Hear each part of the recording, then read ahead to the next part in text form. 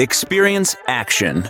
Let's stop just talking about customer experience, employee experience, and the experience of leaders. Let's turn ideas into action. Your host, Jeannie Walters, is an award-winning customer experience expert, international keynote speaker, and founder of Experience Investigators, a strategic consulting firm helping companies increase sales and customer retention through elevated customer experiences. Ready, set, action. 1, 2, 3, 4. Hey, welcome to Experience Action. I am Jeannie Walters, and today it is a time for CX Pulse Check again, and I'm here with Paige. Paige, go ahead and say hi. Hi, how you doing? Excited to be back again. That's right. Paige is our Director of Business Development and Partnerships here at Experience Investigators. And every so often, we just talk about what's happening because there are so many things in the world that are happening around customer experience. And as customer experience leaders, we need to kind of pay attention to a bunch of different things in order to get inspired and empowered and really look to the future about what customers want.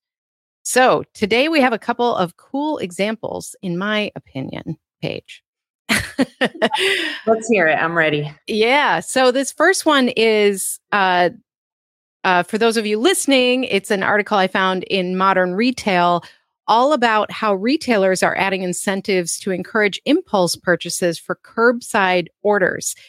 And the reason this stood out to me was when we think about curbside, that really was introduced out of necessity in many places because of COVID and all the shutdowns.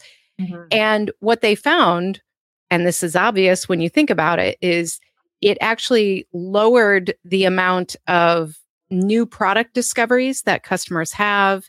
They were buying the same thing again and again over curbside. And so they weren't walking through the store discovering things, and they weren't sampling things, and they weren't actually getting those impulse purchases that we've all done when we are standing in line at a grocery store. And so what they're starting to experiment with is how to introduce those ideas to curbside. Uh-oh. I know. The one that really got my attention was Target said it will roll out its Drive Up with Starbucks program. No. They know how to get us. They know their customers. They're good at it. It's exactly right. Like any Target that has the Starbucks in the store, I always walk in and think, I'm not going to get a coffee. And guess what? That is definitely not what I think. I always get a coffee. Yeah, every time I walk in like, I'm in Target. I need Starbucks. And so now you can roll up, get your Target, curbside delivery and drive away with your pumpkin spice latte.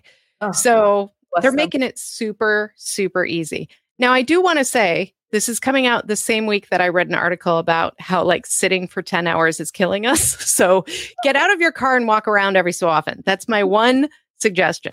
But when it comes to these retailers, so Target is doing that. A lot of different providers like Kroger and Walmart are experimenting with things like sample boxes.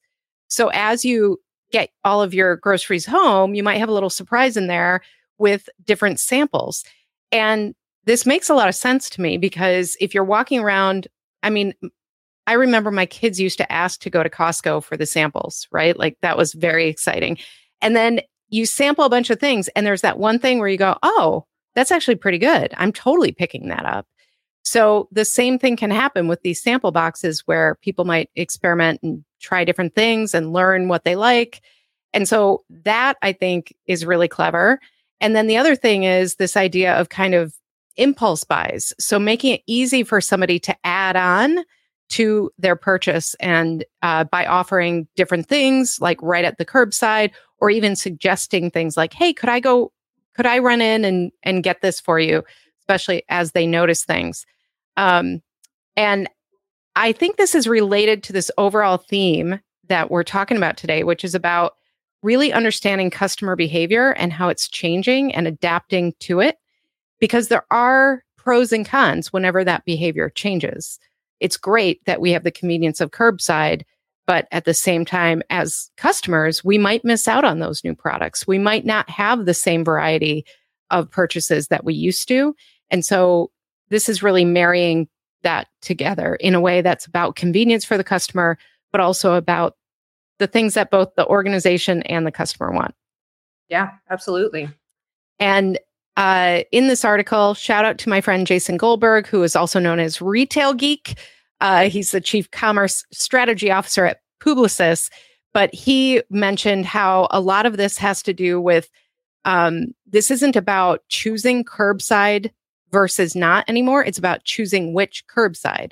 So if you are going into, if you're driving up to your Target and they hand you a Starbucks, that might be the incentive to go to Target versus another retailer because they don't have that option. So it's really about providing that to win against competition as well. So that's one example. I think one of the things that would be interesting for our listeners and our viewers to think about is about kind of what is changing for your customers and are you adapting? What's your curbside delivery? Like what changed? And if there's something that's not working about it, what can you do to get creative about connecting those dots for customers? And so this next thing, I think this is super cool. Yeah, me too. It's really smart. It's really smart. And this is actually from MIT Technology Review, which I really like that publication if you're not familiar with it, because it's a whole bunch of smart people writing about smart things. No wonder we think it's smart. I know, right? It's MIT. But this is about AI gyms with virtual trainers. And essentially, there's this new organization called Lumen Fitness. And what they're doing is they're testing basically all technology-driven gyms and personalized workouts. So there are wall-to-wall LED screens, there are algorithms, there are motion tracking sensors. And essentially, they have people who right now are supervising. They have somebody in there who's a human, but they equate it more to a flight attendant rather than a pilot, meaning you've got somebody there who can help, like if the technology is goofy or if you need something, but they're not necessarily a certified trainer. They can't really tell you what moves to make. And so they have these screens with these kind of humanoid images that can walk through the experience, but then they gamify it. So if you're trying to do a certain amount of reps, they might put a bucket on the screen and say, you've got to fill up the bucket, or you have to stack the bricks, or you have to do all of these things. And one of the things that appeals to a lot of people about this is that there is a certain segment of the population who has never felt good going to the gym. And that's not necessarily for any reason except there might be social anxiety. There might be, experiences that they've had in the past. There might be things like, hey, I don't want to be around, a bunch of people in my workout clothes, different things like that. And so with this, they're appealing to a group of people who really want that personalized fitness experience, but want it kind of on their terms. And so you put in your own earbuds or headphones and you get to choose, like, do you want a male or a female trainer? Do you want rock or country or hip hop music? And you get to choose all of those things. And then you can also even choose, like, how cheerful are they? Like, do I want a cheerleader or do I want a drill sergeant? Because people are motivated by all these different things. And so it's a really cool idea. And I think it goes to show that there are all of these experiences that are really built for the template customer. And there are whole groups of people who don't fit that mold. And so what can we do to kind of find ways to serve those people who are looking for that experience, but maybe want it a little differently? And AI, of course, is the talk of the town. And this is partially AI driven, but it doesn't necessarily have to be that. But thinking about kind of where are the people that maybe are not included in your customer journey right now that could be in the future. It's really smart because I feel like a lot of gyms are targeted to those people that like work out all the time, like you go into the gym and you feel like, even if you do feel comfortable with your body, it's just like sometimes a lot of people in your space. Yeah. You're sweaty or they're sweaty. It's just kind of gross. So it's really nice to have like this option. Even if you do go to a regular gym, you have this, if you don't feel like. Right. Well, and the other thing I like about it is if you Like you can really personalize this. So they do certain group things together, but then you could walk in and kind of do an on-demand type of workout. You decide when you're there. And I think that's been appealing to a lot of people in the last few years. I know that's what I love about my Peloton is I can, use the on-demand classes whenever I want them. And so I'm not stuck to a schedule. I'm not trying to race to the gym to get to that class, all of those things. So I think that when we think about that, it's not just about like, somebody feeling safe. It's also about what does convenience really mean? Yeah, because obviously we want to be fit. We want to be healthy. Mm-hmm. We want to, as you were saying, get up and walk around a little bit. Yeah. it can be hard. Like I did Orange Theory Fitness for a long time. You have to go at that one time or you get like a fee. So this gives you the ability to take like really good classes with the type of instruction you want at the time you want. So very, very smart. And shout out to our friends at Orange Theory Fitness because we've worked with them and I know a lot of people and I've been a member as well. So they do a great job too. But it is that like balance of how can we serve people who maybe that isn't the model for. And I think this goes beyond just customer experience. And there's a big discussion happening in medicine right now because so many of the tests, so many of the research reports, everything are very kind of focused on usually Caucasian men. And what they're learning is, women are not just small men. And and there are differences and we want to make sure it's a diverse panel and all of those things. So I think that there is a bigger discussion here. And one of the things that I talk about sometimes is how I see customer personas and they're so one-dimensional. Right. And we really have to think of our customers as living their life and we're fitting into it. And I think sometimes we create, those beautiful journeys and things like that. And we think they're just going to march through it.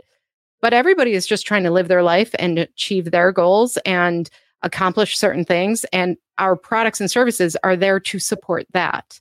And when we look at personas that are so strict about who they are, I think we're missing opportunities to think beyond our regular customer experience and really deliver for our customers.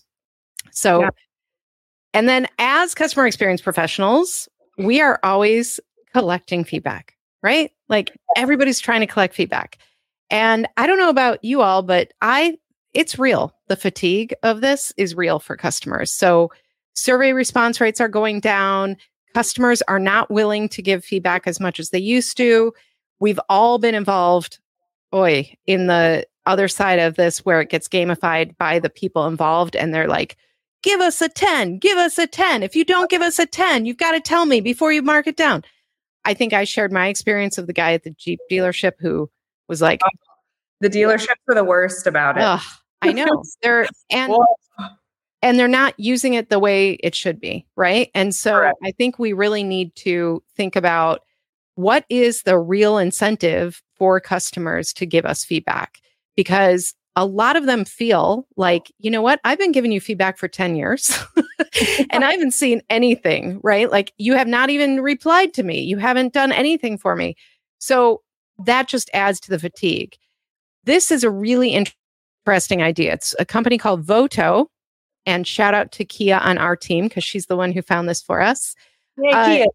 Yay, Kia. So this is all about basically incentivizing feedback with a social cause. And what I mean by that is Voto, for instance, said it's a mobile app and they said, help us pick our logo. And if you actually voted, they said, we will donate $2 to the Calgary Food Bank every time you vote. So this is clearly like leveraging this wonderful combination of micro donations, which are really big, and this idea that, you know what, as a customer, if you're asking me for something, I might feel really incentivized by this. You don't have to send me a coupon. You don't have to gamify it that way, because then you're probably going to get more honest feedback this way too. Yeah. And so I really like this approach. I think it could do a lot of good for the world, frankly, and it would be such an interesting way to invest in something that your organization believes in and is a social cause that you want to put out there. And so that's telling your customers something about your values and everything else. But it's also allowing your customers to feel really good that by voting, they did that. And then you can add things so that, if you want to add to that as a voter, there are ways to do that too. So you can say, yes, I want to give my money too. So it's just kind of a win-win that is really, really interesting. Yeah, it makes you feel like twofold, like as the customer, like, ooh, I kind of helped pick out their logo. Like, yeah, like that little squiggle right there. That was my suggestion. So it makes you feel a little bit special. Like you have like a relationship with that brand, like they care about you. And then also you feel good about the donation. So it's very smart. Exactly. And we're hearing more and more how customers want their personal values to align with the businesses that they interact with. And so what that means is they have to see your values, and you can't be kind of afraid of putting your values out there. And so this is just one way to do that. And if you are participating in this, like the food bank is a great example, or, if there are social causes or maybe regional things in your area or cultural, this is a great way to say we're putting our money where our mouth is on our values too, which customers feel really, really good about. There are some stats on this site, like when consumers think a brand has a strong purpose, they're 4.1 more times more likely to trust the company. 8 in 10 executives feel that businesses have the scale, speed, and acumen to solve today's most pressing problems. Wouldn't that be nice? Yeah. Okay. So I just think all three of these examples of things that are happening right now really show how we can't kind of put our customers in a box forever. We can't say like, this is who they are and this is who they'll always be. And I've used this example before, but I mean, there were many, many organizations who literally said out loud publicly, well, our customers will never use the internet, right? Okay, buddy. Yeah. Why would they? They get to come in and talk to people, and they love the people that they talk to here. And it's what I always say is your customers are loyal until they're not. Like there's nothing keeping them loyal.